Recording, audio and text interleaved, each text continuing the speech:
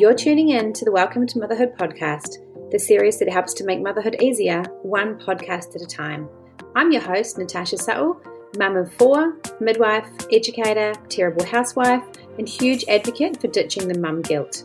Find advice for all your motherhood questions from birth onwards. So here we go, let's get into it.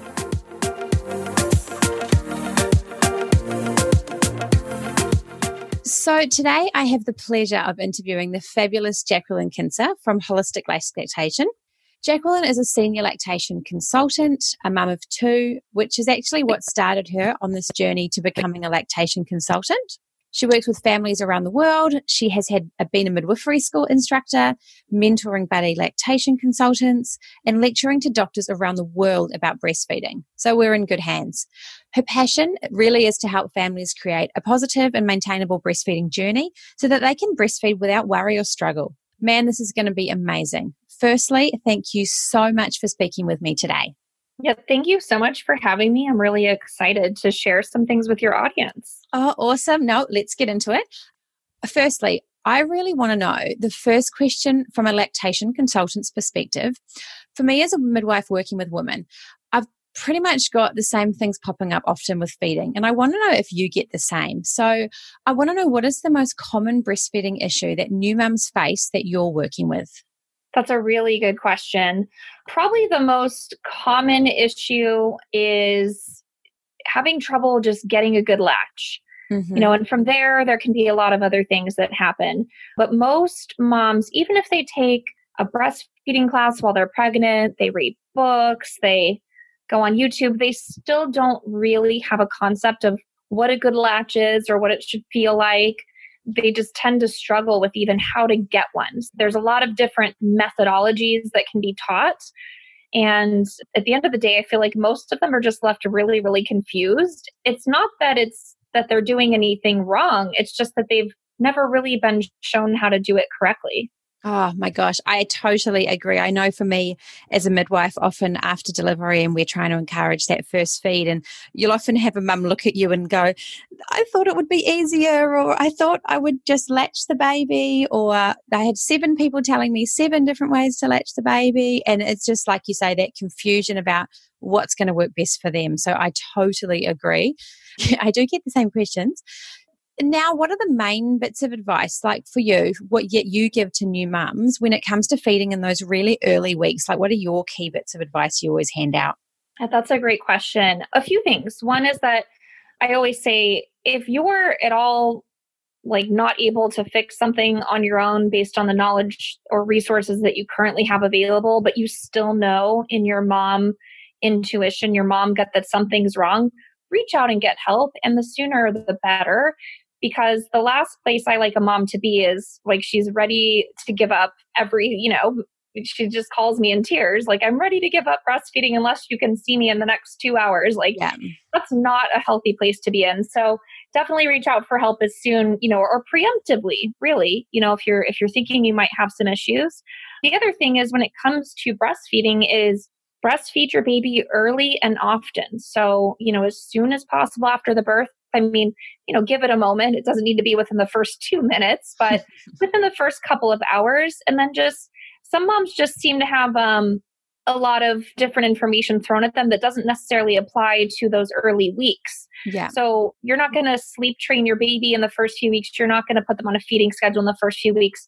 Literally, anytime your baby looks at you, opens their eyes, those are feeding cues, and you just need to put them to the breast. That's pretty much it. Put them to the breast, change their diaper, and you're good to go for the most part. It's pretty much your whole job in those first few weeks, isn't it? I think people, exactly like Absolutely. you said, they invest mentally in all these things they're supposed to be doing with sleeping and feeding routines and milestones and feeding, working out how to feed as such, and long-term feeding, when really the first few weeks is just the baby sleeps, it eats, it poos. That is literally all you can control, is those 3 things will happen.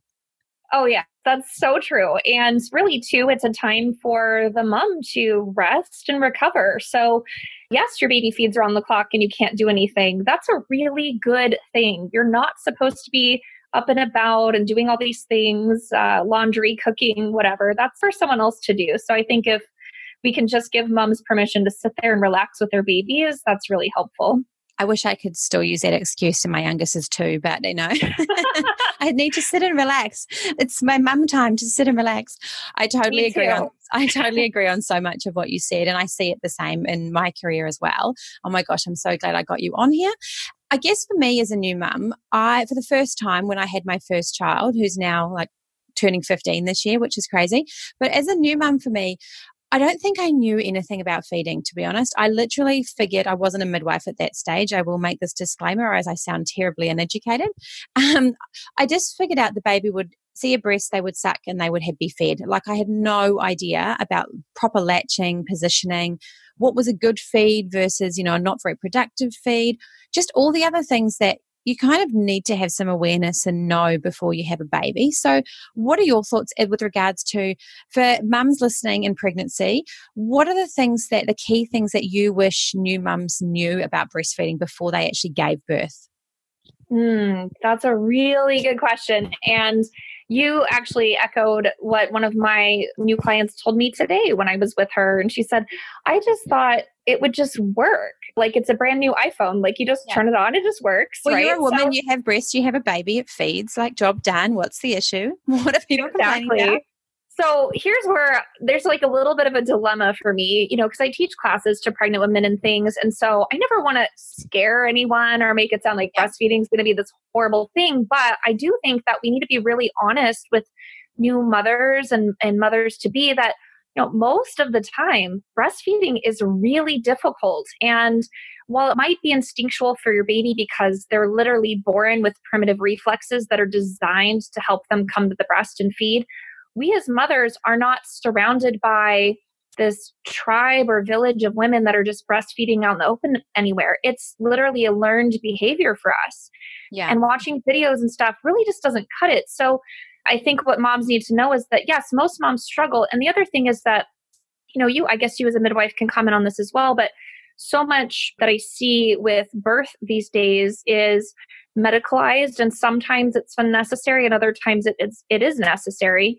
But when you have these interventions introduced in the birth process or pregnancy, something goes not according to plan, that actually can do quite a bit to interfere with breastfeeding and to have moms be prepared for that. So yeah, that baby might need supplementation in the early days. It doesn't mean we can't breastfeed, or it might mean something else. And the other thing that I see more often than not are babies born with tongue and lip ties. And a lot of parents aren't prepared for that knowledge bomb to be dropped on them and to be told, hey, your baby is born with an anatomical defect that's going to prevent it from breastfeeding well, but it is fixable, and here's what we can do. So I think those are the things that I'd really love for most moms to know. These are all potential things that can impact breastfeeding. Now, it doesn't mean that because of those things you can't breastfeed, but it means that you're going to need some help to make it work. Absolutely. And that's exactly the point. I think you hit the nail on the head there with the fact that it doesn't mean you can't. So when people hear these things, they often panic and think, oh my gosh, it's over. The journey's over. It's not even going to happen. Something's wrong with my baby. When really you can break it down to there is something that's causing an issue. We can work with it. We can fix it, and you can carry on. So it's actually not the big mountain it needs to be, because you can still push through and have a successful breastfeeding journey if you work with it. Absolutely. Absolutely. And for moms, the best thing they could do during pregnancy is to build up their postpartum support network or have the list of resources that they might need available to them, so that they're not having to scramble when they're sleep deprived, in pain, and all the things, right? And it's so much harder when you're hormonal, sleep deprived, and stressing about something being an issue. It's way too difficult to make any kind of rational decision. So exactly like you said, having the idea already of who could help you if something went wrong, like almost like a disaster plan you have for your home and your fire escape and all those things. You kind of need one for once you have a child. If anything was to, you need an invention of any sort, these are the kind of places you could look. You hope to never go there, but if you do, you've already put some research into it. Oh, this is gold. I'm bouncing around all the things I want to ask you because I'm getting so entwined in the conversation. I know so many listeners will be taking notes of what we're talking about. One thing that I sure as heck wish I knew about before having children, and I do make it a big habit to educate mums in hospital before they leave, is educating mums on hunger signs and feeding cues. It is not something I don't think that we it either doesn't get covered enough in pregnancy, or if you get told it when you're pregnant, you probably forget about it because you're more focused on labor and contractions and all that kind of stuff. So you kind of probably put it to the back of your mind or don't actually take it on at all. What are the hunger cues that you teach women to really look out for? Like the obvious ones that they, in sleep deprived hormonal state, that they're going to be able to remember to spot and keep on top of? Yeah, this is a great question. And I agree with you. It is not taught enough. And I've kind of alluded to it a little bit, but in the early days, I mean, 1 month and under, certainly pretty much anything your baby does is a hunger cue. If your baby's awake, it's a feeding cue. Yeah, yes, that's pretty much the golden rule. And here's why, because their job is to eat and sleep, and the younger they are, the faster the rate at which they're growing. So they're expending so much energy and calories. Yeah, they're going to sleep a lot, and when they're awake, they're going to really leverage that awake time to get more calories in. So yeah, I tell parents, are they opening their eyes? Are they looking at you? That is an early feeding cue, believe it or not. And some parents will say, well, already they're going to really feed again? Well, yes, believe it or not, they feed pretty much around the clock. And, for a couple of reasons. One is obviously for, nutrition and growth. The other is for comfort and connection with the mom. The other one is to tell the mom's body what to do, to contract the uterus, to make it smaller again, to make milk, to get this correct receptor sites for the hormones for the milk production set up, to communicate any antibodies or nutrients the baby needs in the breast milk. So there's just all this back and forth happening. And to expect, your baby to just, have this sort of schedule is kind of silly, but I get it. It's what we're told, right? And so again, that applies to older babies, not newborns. But the hunger cues, besides them looking at you, very early ones still are things like opening and closing the mouth, or sticking their tongues out, little lip smacking. Then a little bit later, feeding cues would be bringing the hands to the mouth, vigorously moving the head from side to side. And even just squirminess or fidgetiness. I mean, that could definitely be a dirty diaper, but if that's clean, then we know it's probably a hunger cue. Yeah. And then the late hunger cues are crying. So you really, really want to get to them before they're grunting or crying or getting really fussy, because it can be then very hard to try and feed your baby and get them to cooperate with you. And that's when a lot of moms will tell me, oh, the hands are always getting in the way. I have a hard time latching. Well, yeah, because at that point now they're very stressed and tense. And so it can be hard to get that whole process to happen, and it just takes longer.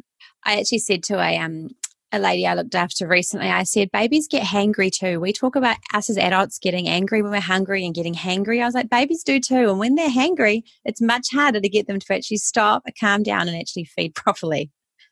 So and I think if we kind of just put our babies into this sort of a mindset, like as if we were still, cave people, and your baby has no idea that when you're not in sight, that you still exist. Yeah. Like at that early age. If they're not getting milk now, they think they're going to die. Like this is life or death. So if we wait to the point that they're crying, they're actually really, really stressed.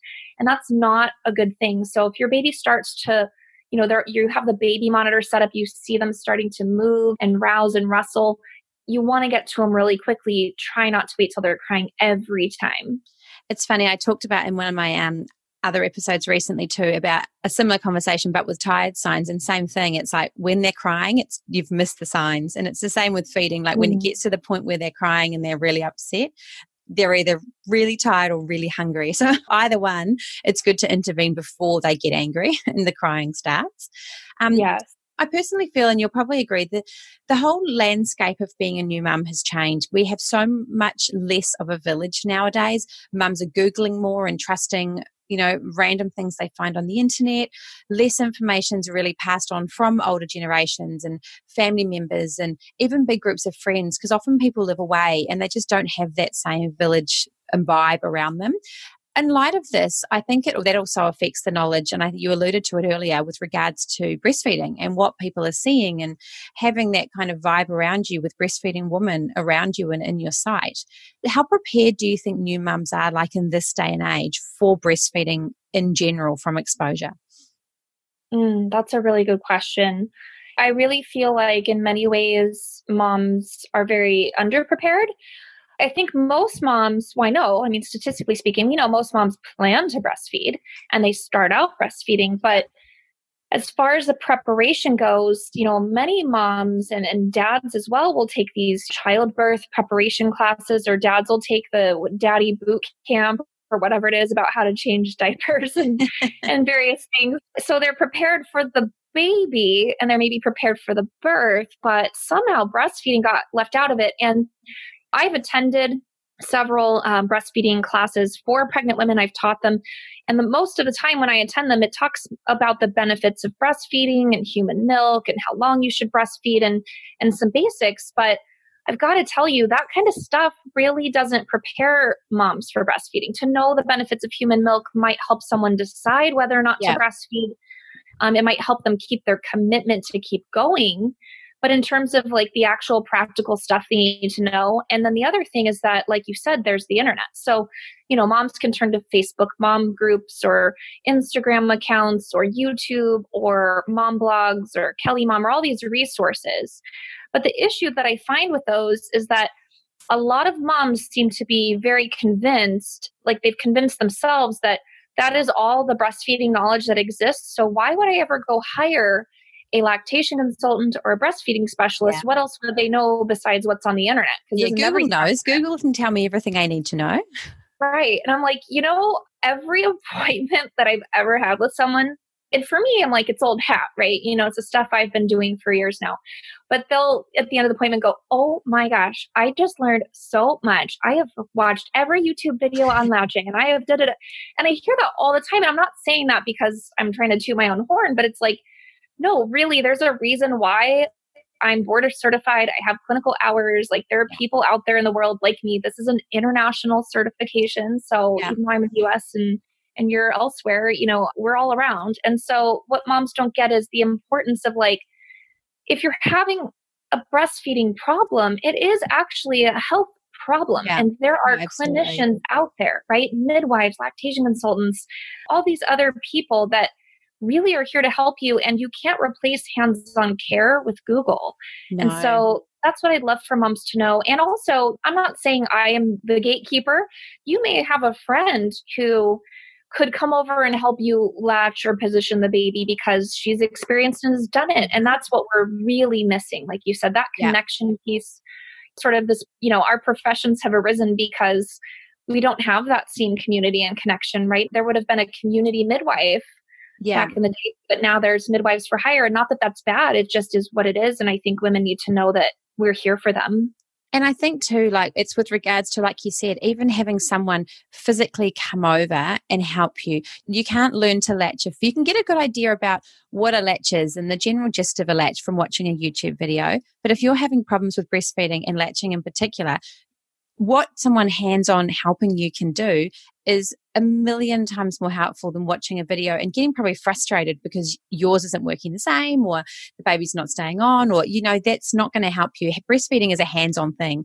You can't get advice when you have a problem without having that hands-on sometimes when it gets to that point.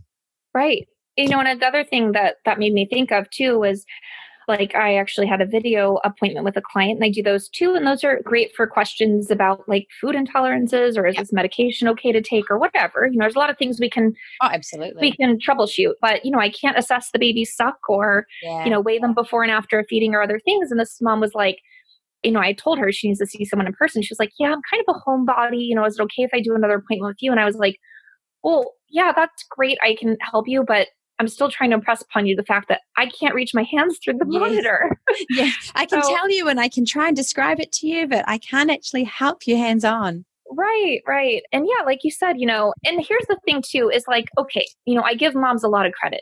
They're smart, they're capable, more so than ever before. Yeah. So I do believe most moms will figure some things out. But the thing is what would take you 3 weeks to figure out on your own through trial and error and maybe damaged nipples or wondering if your baby's getting enough and whatever, I could probably look at that in 15 minutes and know exactly what's going on, give you an actionable plan to do it without struggle, without confusion, complete clarity, confidence for you, peace of mind.